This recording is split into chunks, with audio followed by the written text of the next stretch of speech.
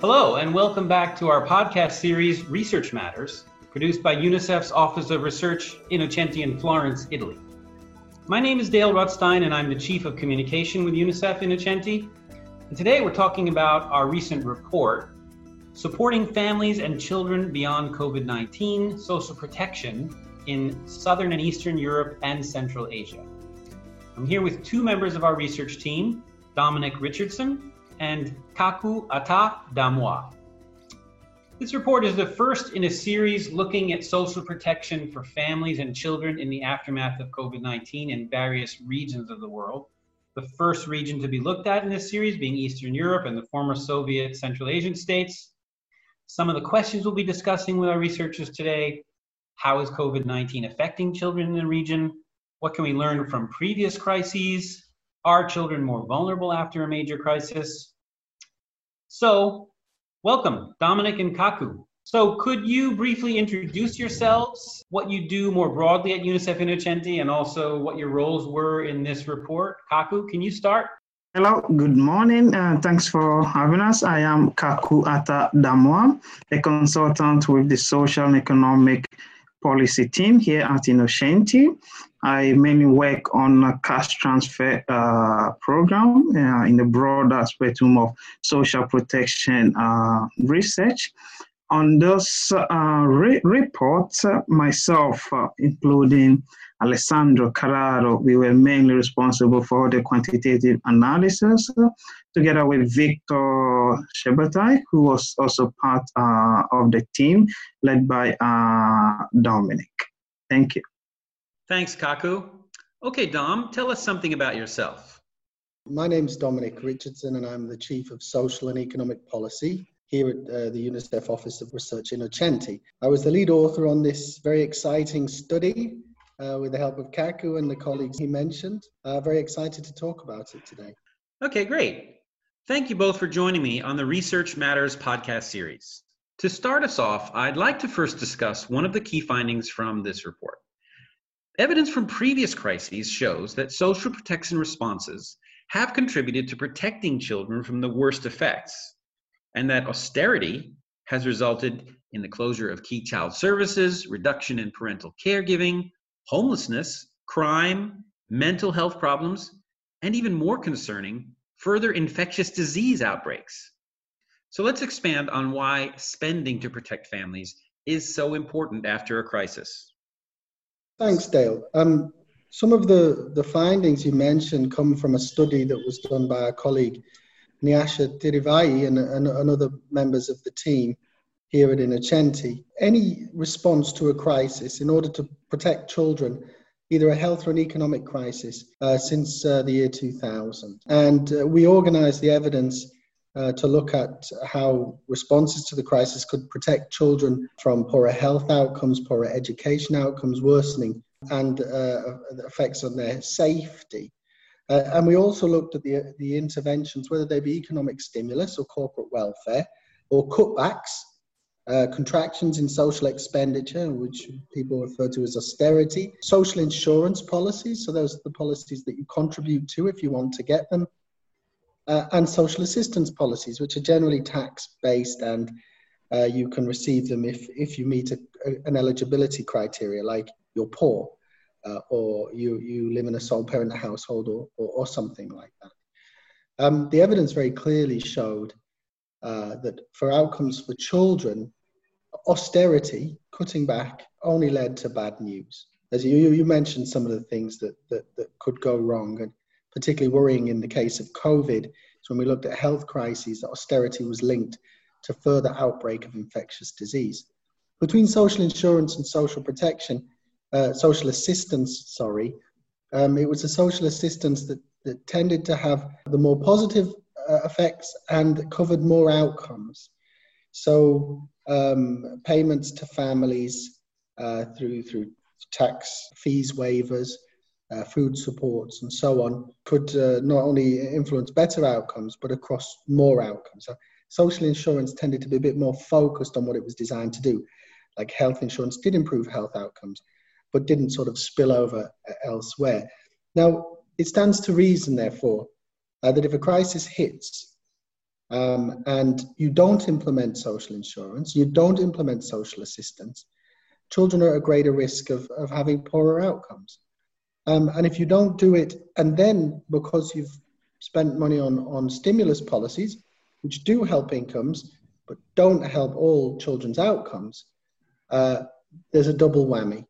So no protection, and then actually worsening outcomes. So that's why it's important. Great. Just real quickly, can you mentioned several terms and you use them differently: social protection, social assistance, social insurance. Are these the same or are they different? Can you just really quickly explain the difference? Yeah, so social protection covers both types of social payments. Right. Social insurance is like insurance, but it's managed by public bodies. So you pay in to like public health insurance. Yeah, public health insurance, unemployment insurance, and so on. Social Right. assistance is social support you can receive without contributions.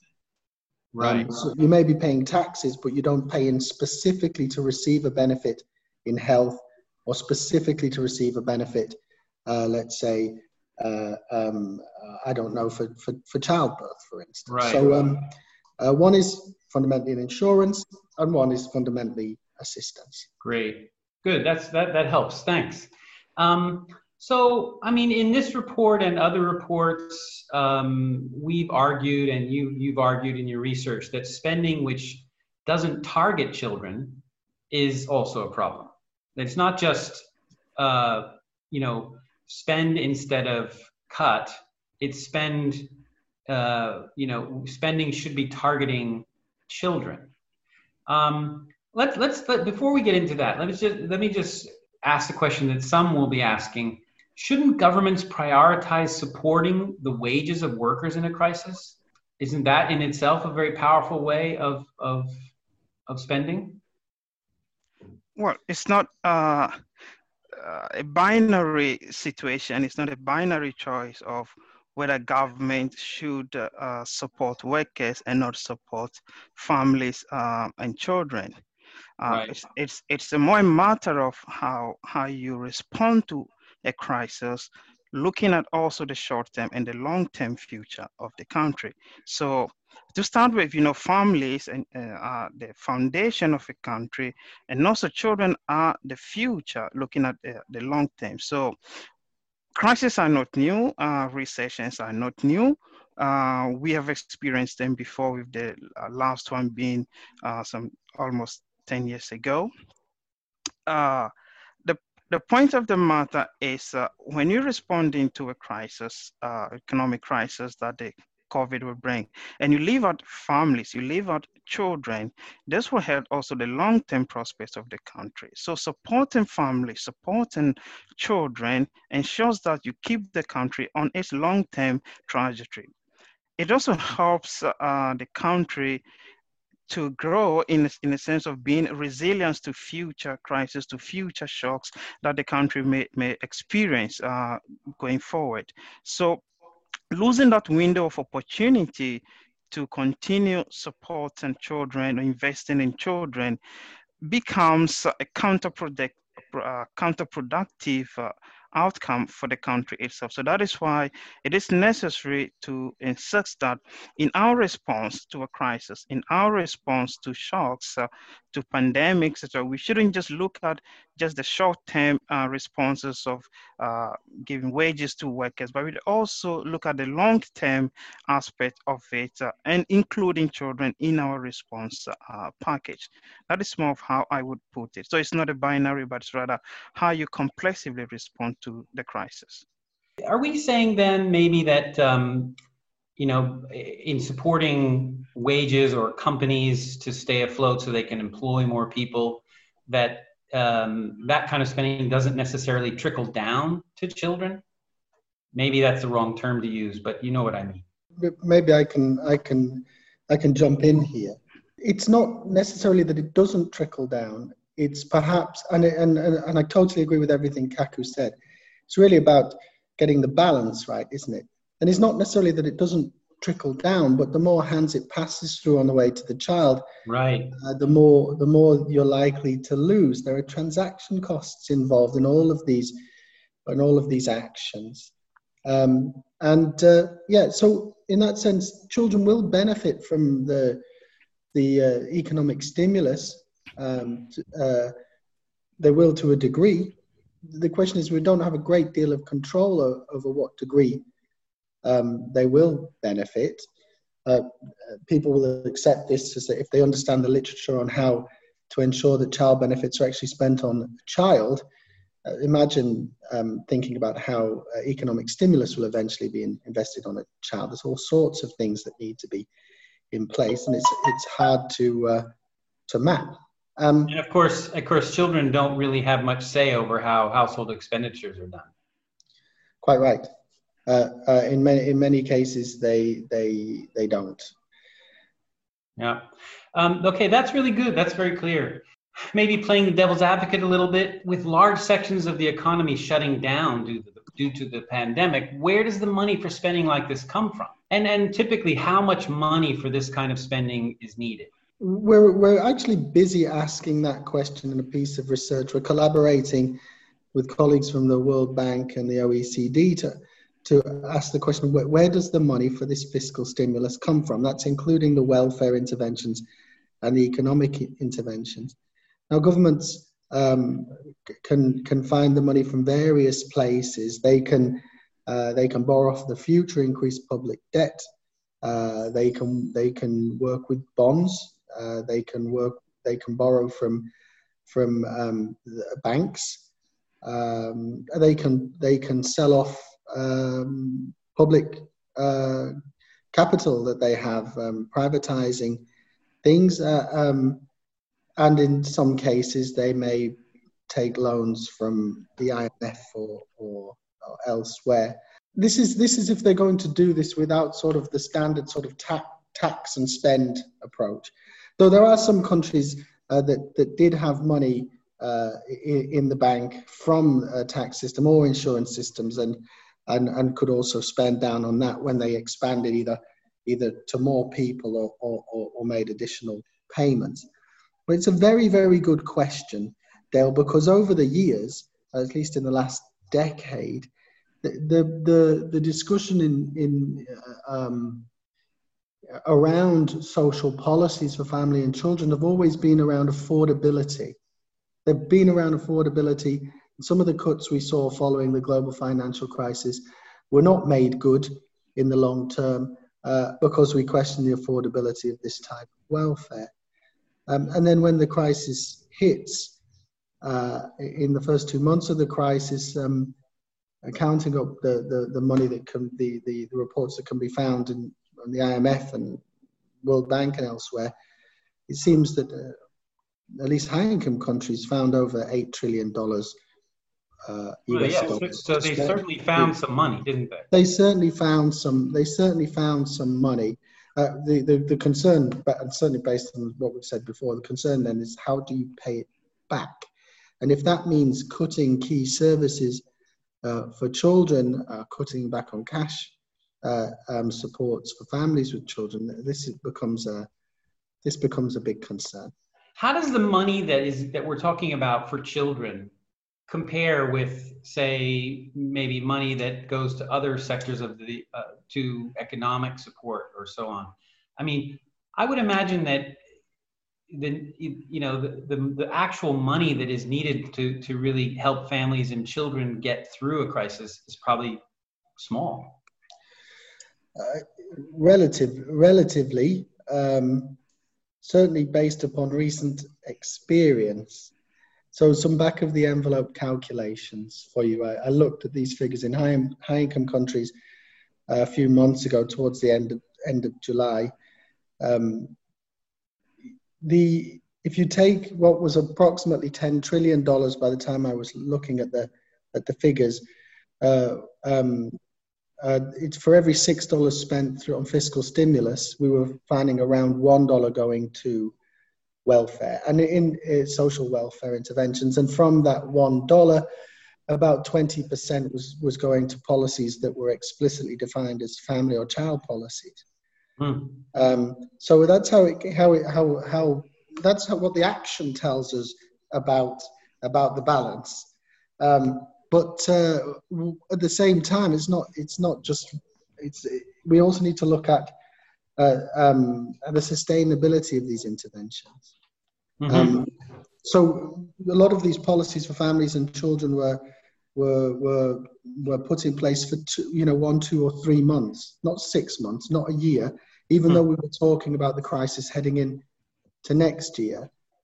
So there's, I think this is why we're asking for a rebalance, because it doesn't seem that the interventions are balanced, and even if the payments are high, it's the time, the overall length of the benefit delivery, which is a big concern, because it doesn't seem to be adequate for the length of the crisis. Oh, and one last thing, just to put in context. The average country in high-income countries spends about 2.2% of GDP on families. The money spent in the first few months of this crisis accounted for approximately 200% of the GDP in Germany. What's being spent now could pay for generations, right?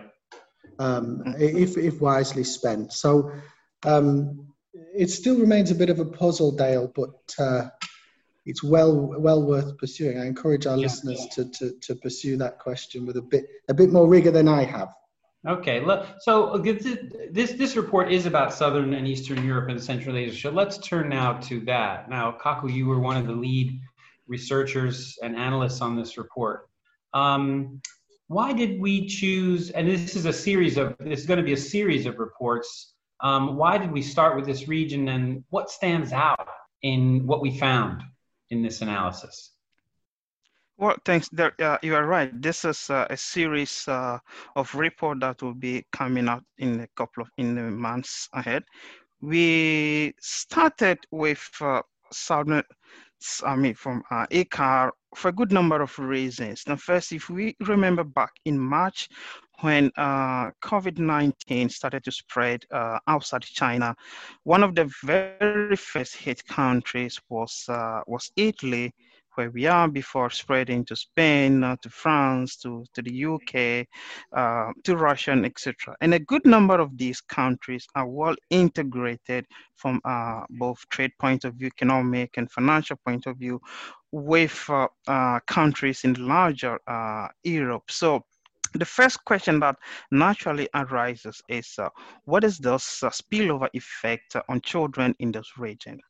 Then also, secondly, this region has been a huge progress of child welfare indicators as stated in the Sustainable Development Goals. Now, even though there has been some progress compared to other countries, many of these countries are still low and middle income countries.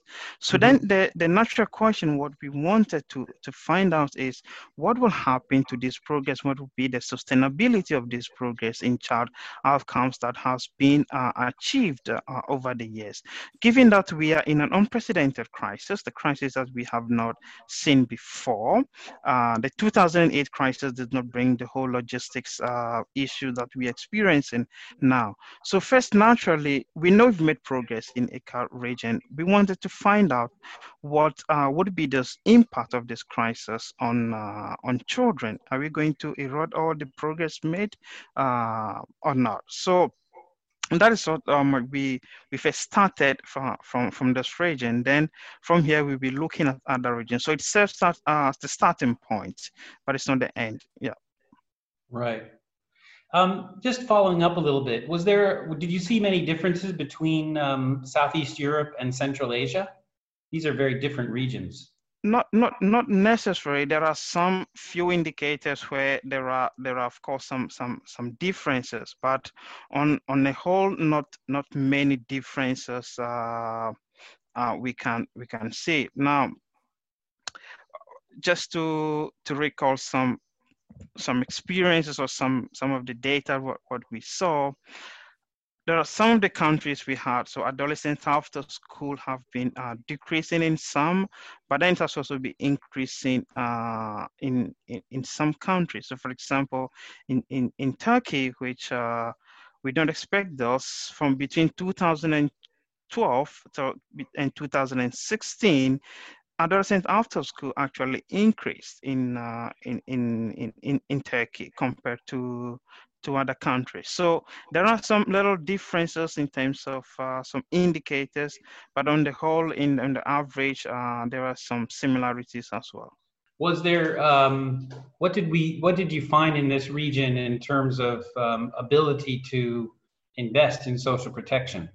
Government's ability to invest in social protection, I mean, runs quite high in this region. Now, if you look at it in the report, we compiled a list of the interventions already that the various governments have done. Now, most of these actions are looking more directly to the fiscal stimulus, stimulus to companies, etc., but very few looking directly to children and families in particular. So this is where this action is missing in this various countries, and this links back to what we were discussing before, whether we should support wages of workers and leave families out.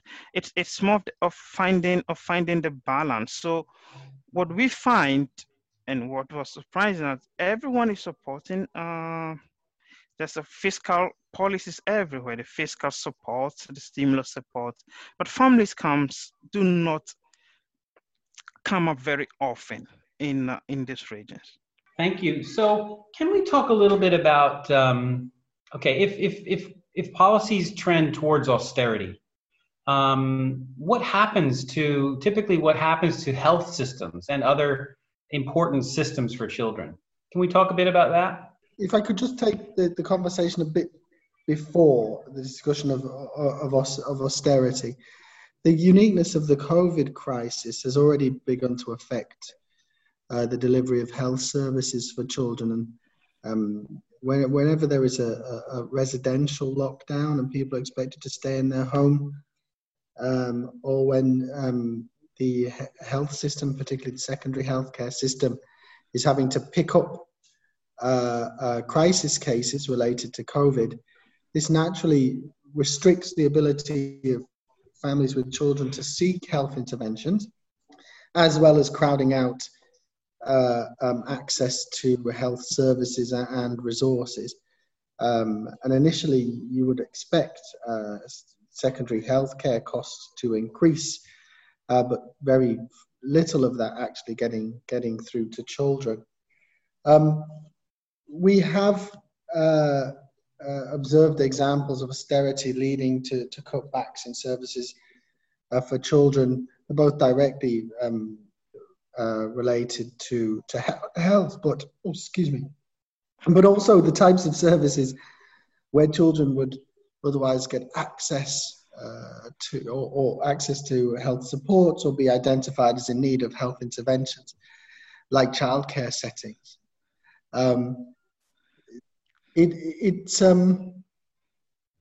And also, I suppose if countries are becoming more aware in this region and in the higher income regions as well of the role of health supports in school, the mental health supports in school, these things can also be put at risk as cuts are made and efforts within sectors, health or education, move towards the consolidation of their services in order to make cuts with the least amount of damage possible. Right, and what do we see in these regions that were covered in this report? Is it too early to say kind of what the policy direction is looking like? I should really say that a lot of what we've put into this report is a reflection on past experiences, responses to previous crises, and understanding how trends in economic, macroeconomic trends and social trends have previously influenced children's outcomes. Sure. And so what we expect to happen into the future is a further crisis. And so we're using that to indicate. So so you looked back to sort of as a guide, which is a very smart thing to do, always smart thing to do.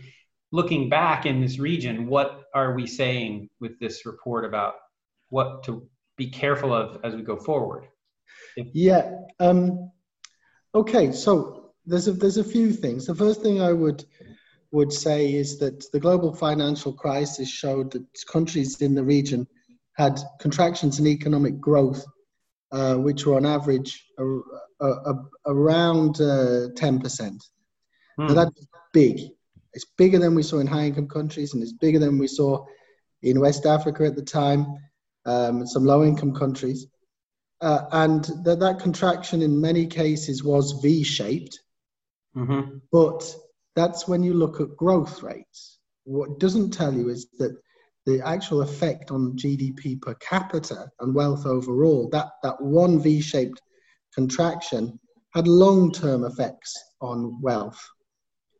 Now, those dips that we see in GDP per capita, we've analyzed looking at what GDP changes in GDP per capita in let's say in 2005.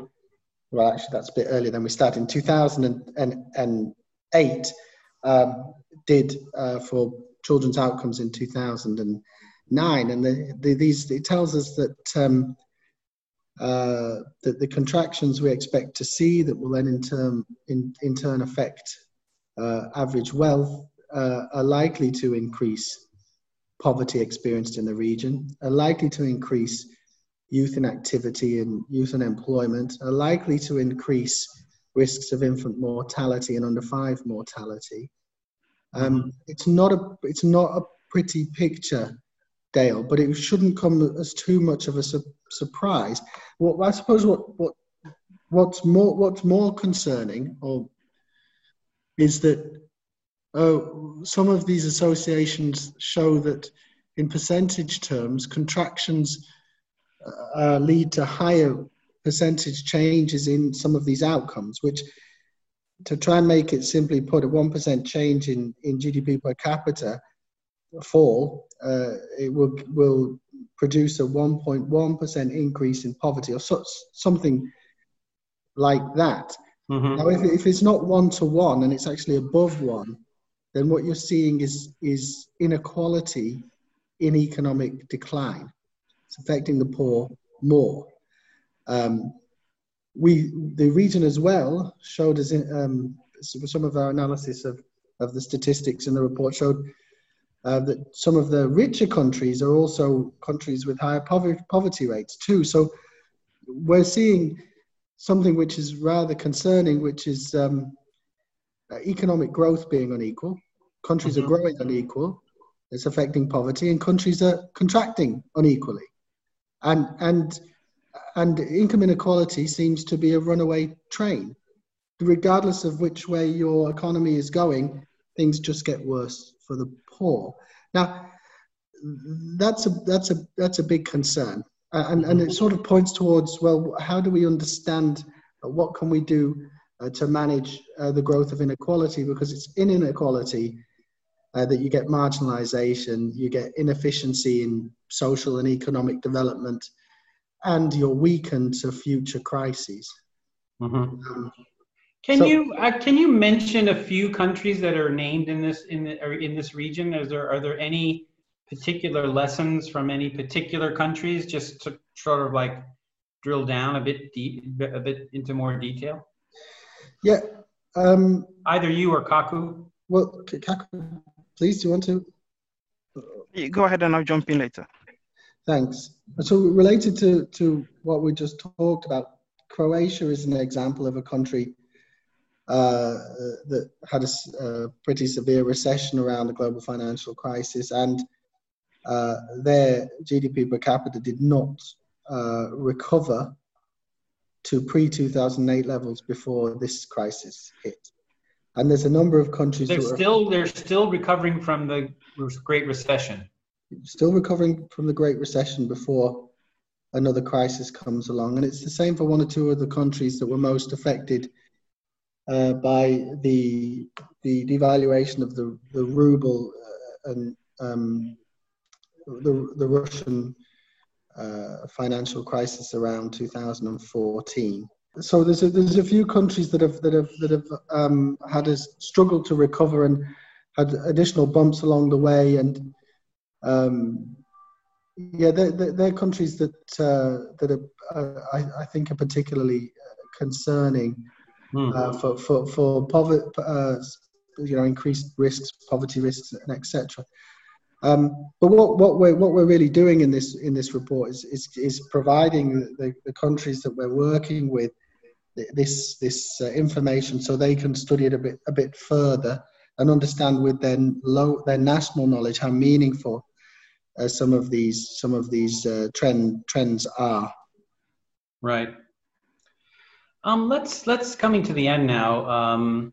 Can we summarize a bit on what are the most important recommendations for this region as a result of this study? Yes. Now, the most important recommendations we stated in the report and also in discussions with colleagues is more or less the first and message we want to amplify, and we cannot amplify enough, is children cannot be forgotten in the response to the crisis that the various governments are formulating. As we said before, and as we continue saying that, because the risk of child mortality there's a risk that child mortality will increase, the risk, a risk of inequality amplifying, which Dom already explained.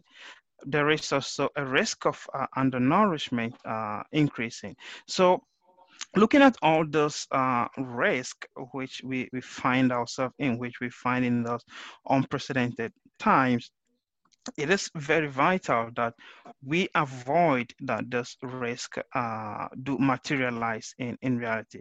So first recommendation, social spending for children and monitoring of economic indicators must be key in a response to the crisis. Also on expenditure response to nutrition-based issues should not be undervalued. Now, and also responding, we also to look at the long term, the medium and the long term of the crisis and our recovery process. So while governments sometimes do something look more of the short term, the long and the medium term cannot also be marginalized. So again, and that leads to expenditure on children, to strengthening social protection systems. So countries which have already in place social protection systems, this can be strengthened in a way that children and families who were previously not covered can be now be covered in as countries respond. And then also countries without social protection mechanisms, there's an opportunity to set up social protection systems in place so that in future crises, in future shocks, countries will be best placed to be resilient, will not be having all those risks which we talked about. So yeah, these are some of the key recommendations to look for. Yeah, important to keep in mind resiliency, because we could be dealing with the effects of COVID sort of cyclically for some years to come. Exactly. As some experts are saying. This has been fascinating. It's been a really good discussion, and really looking forward to this series of reports and this new report, which we're talking about today, Supporting Families and Children Beyond COVID-19, Social Protection in Southern and Eastern Europe and Central Asia. We know this is the first in a series, as we've mentioned. As the last thing we talk about, I wonder if you can tell us a little bit about what's to come in the series. anything special that you're finding in, that you, or things you can share before the next installment in the series? Well, I'll give you a bit, but then I hope to, when the other reports come up, then we get the full juice. So for now, we give you just a bit. So there are other reports from other regions planned on the way coming. So probably first high-income countries, as previous just getting to conclusion, and Western Central Africa is also on the way coming. So for example, in Western Central Africa, from what we saw from the ICCA report, we looked at going into detail into some of the aspects. So there we went even backwards up to from year 2000 to 2008, looking at some key financial economic crisis that happened in this period, and then trying to calculate what was the specific impact on children outcomes in this region. We're having some interesting results. I will not give everything out today. We looked. There was even 2 crises that happened in this period, and one was not as famous as the 2008 crisis, but it did have some tremendous impact in terms of sometimes negative for children. So yeah, these are some of the key, and what happened afterwards. Looking back to the discussion we had earlier, when the 2008 financial crisis happened, there were series of other crises that happened afterwards. So which more or less, maybe it's not directly linked to the 2008 crisis, but just some triple effect that came later on. And all this, if you want to say smaller crises, because they don't have the same media buzz, they did have some impact on children's outcomes, on children indicators. So this is very important to look at what was the actual impact, what was the actual effect, what happened, and what can we learn going forward, because the economic crisis for COVID may remain for quite a long time. Yeah, then I'll leave to Dom to continue for other regions that are on the way as well. Thank you. Thank you, Kaku. I think you've been rather miserly with some teaser sort of findings, so maybe I'll add a bit more. We're about to we're heading to publish a high-income country study, as Kaku noted, within the next month and a half, I would expect. We've been able to look with a bit more detail at the role of social protection and social expenditure, because the data is a bit better. One of the things that we do note, and this is provisional, but one of the things we have seen is that based upon historical trends, we expect this crisis to result in an increase in relative child poverty in the region, which could be sustained. I mean, that means it doesn't return to pre-crisis levels for up to 5 years. And this of course is going to be a serious issue for children's development, those who suffer most. Wow. And we will call on governments and other stakeholders to try and mitigate the effects of this crisis on those children.